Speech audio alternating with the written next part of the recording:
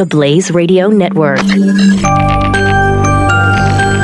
On demand. Glenn Beck. The Blaze Radio Network. We come to you with good news, and partial good news. I thought we were going to announce something else. We have a couple of good things, but I thought we were going to announce something else today, an accomplishment, but it has led us down a deeper rabbit hole that we need to hold our cards close to our vest here for a little while. But I want to welcome Tim Ballard.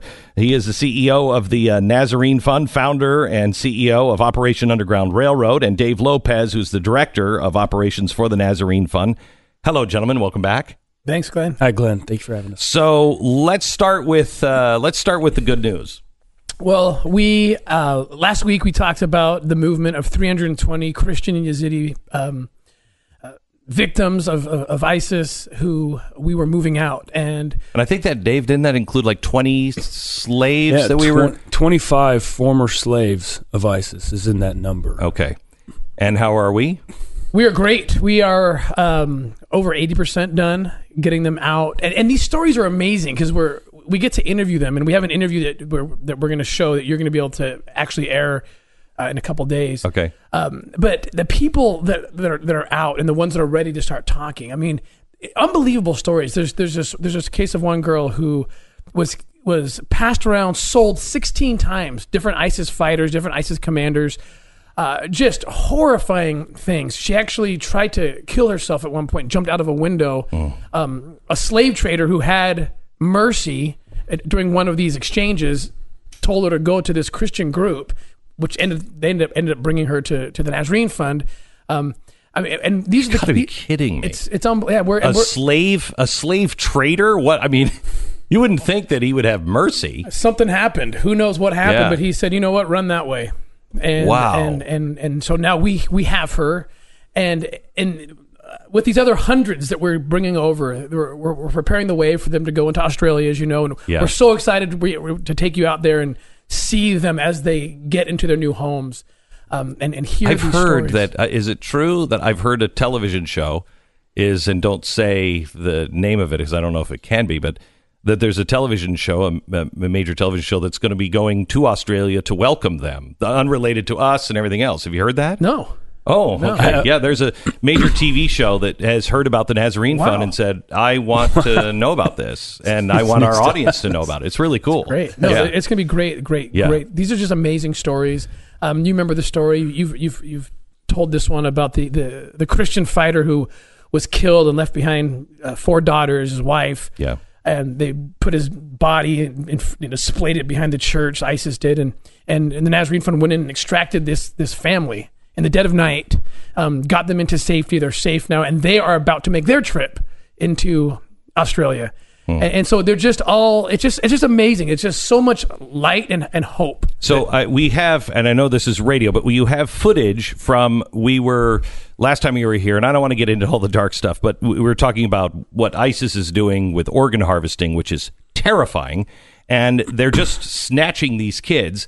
It's my understanding that this video, and you'll describe it on radio, but this video was taken because we were actually doing reconnaissance on one of these makeshift hospitals. Dave, is that right? That's right. We were in the area looking for. We were having interviews with witnesses, people, eyewitnesses accounts of organ harvesting. We're also looking into a few different areas where it was being done. That's the whole point. What's going on up in around Raqqa, and the devastation that you're going to see in this video is immense, just from the war. And then you're going to also see what happens after this explosion goes off, and how brave our people are. Okay, so these are Nazarene Fund operators. Yes, correct. Okay, Glenn. Go ahead and roll this and describe it here. What are we seeing? Okay, so these are our guys, and they're just scanning the area, showing having no idea what's about to happen. Any child in this area is exposed and vulnerable to being taken for organ harvesting, and they know that. And they see a child right there. You see the mom and the child holding hands. Oh, yeah. And they're watching this scene like, I hope they get out of here. This is not a safe place for them to be. Now, what you're going to now see is that they walk behind a building, and there's an explosion, an improvised explosive device that was just sitting there. It could have been a leftover unexploded ordnance, probably from the Syrian government that when the shelling was right going there. on. This is there we go. And the There's mom the explosion. is instantly killed.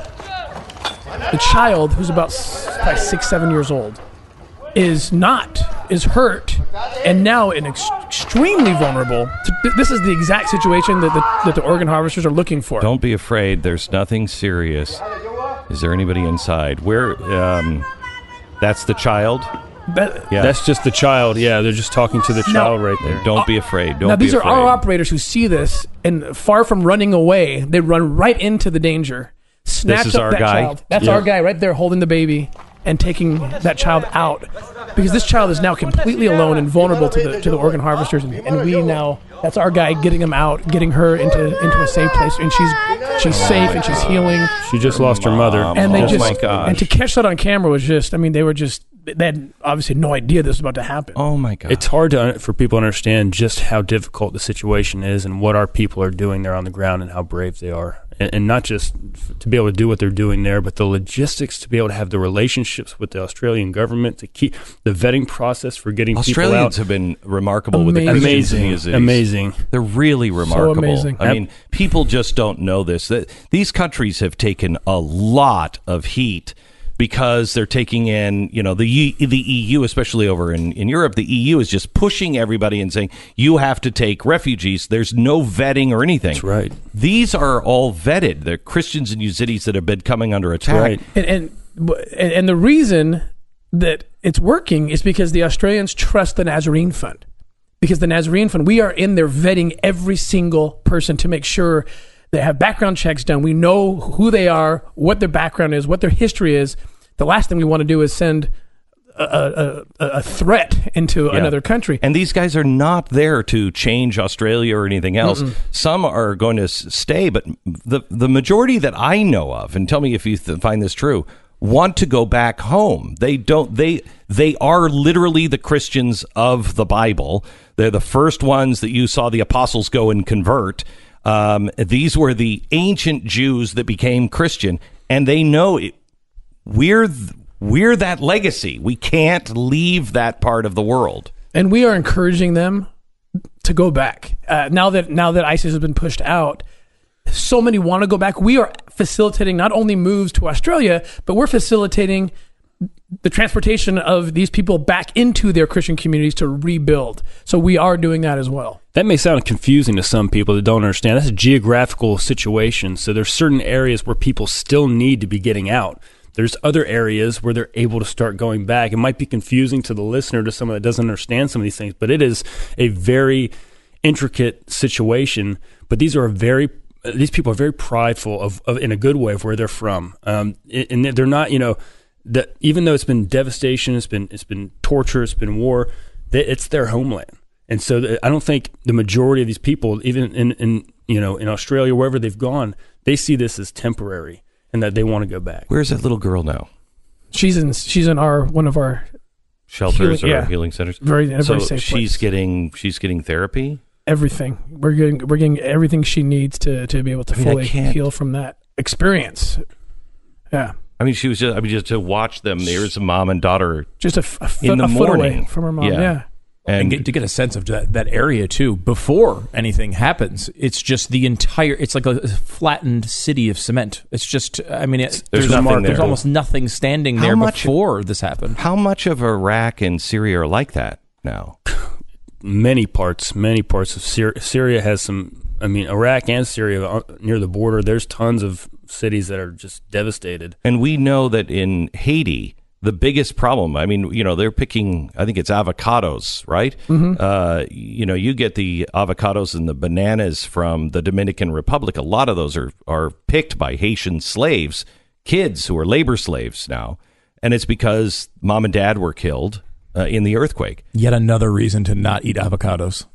Yeah, I know. Like I needed another reason. They're terrible, squishy things. But the same thing is happening here in Syria and Iraq. These kids are so vulnerable. I don't even know. As a kid, what would you do? There's nothing there. Yeah, and it's whenever there's a natural disaster of any kind, earthquake, whatever, war.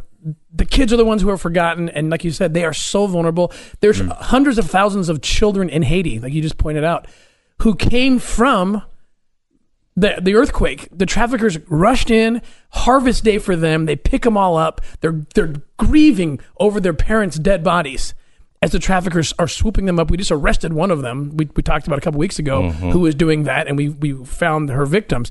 But this is the part. Her victims.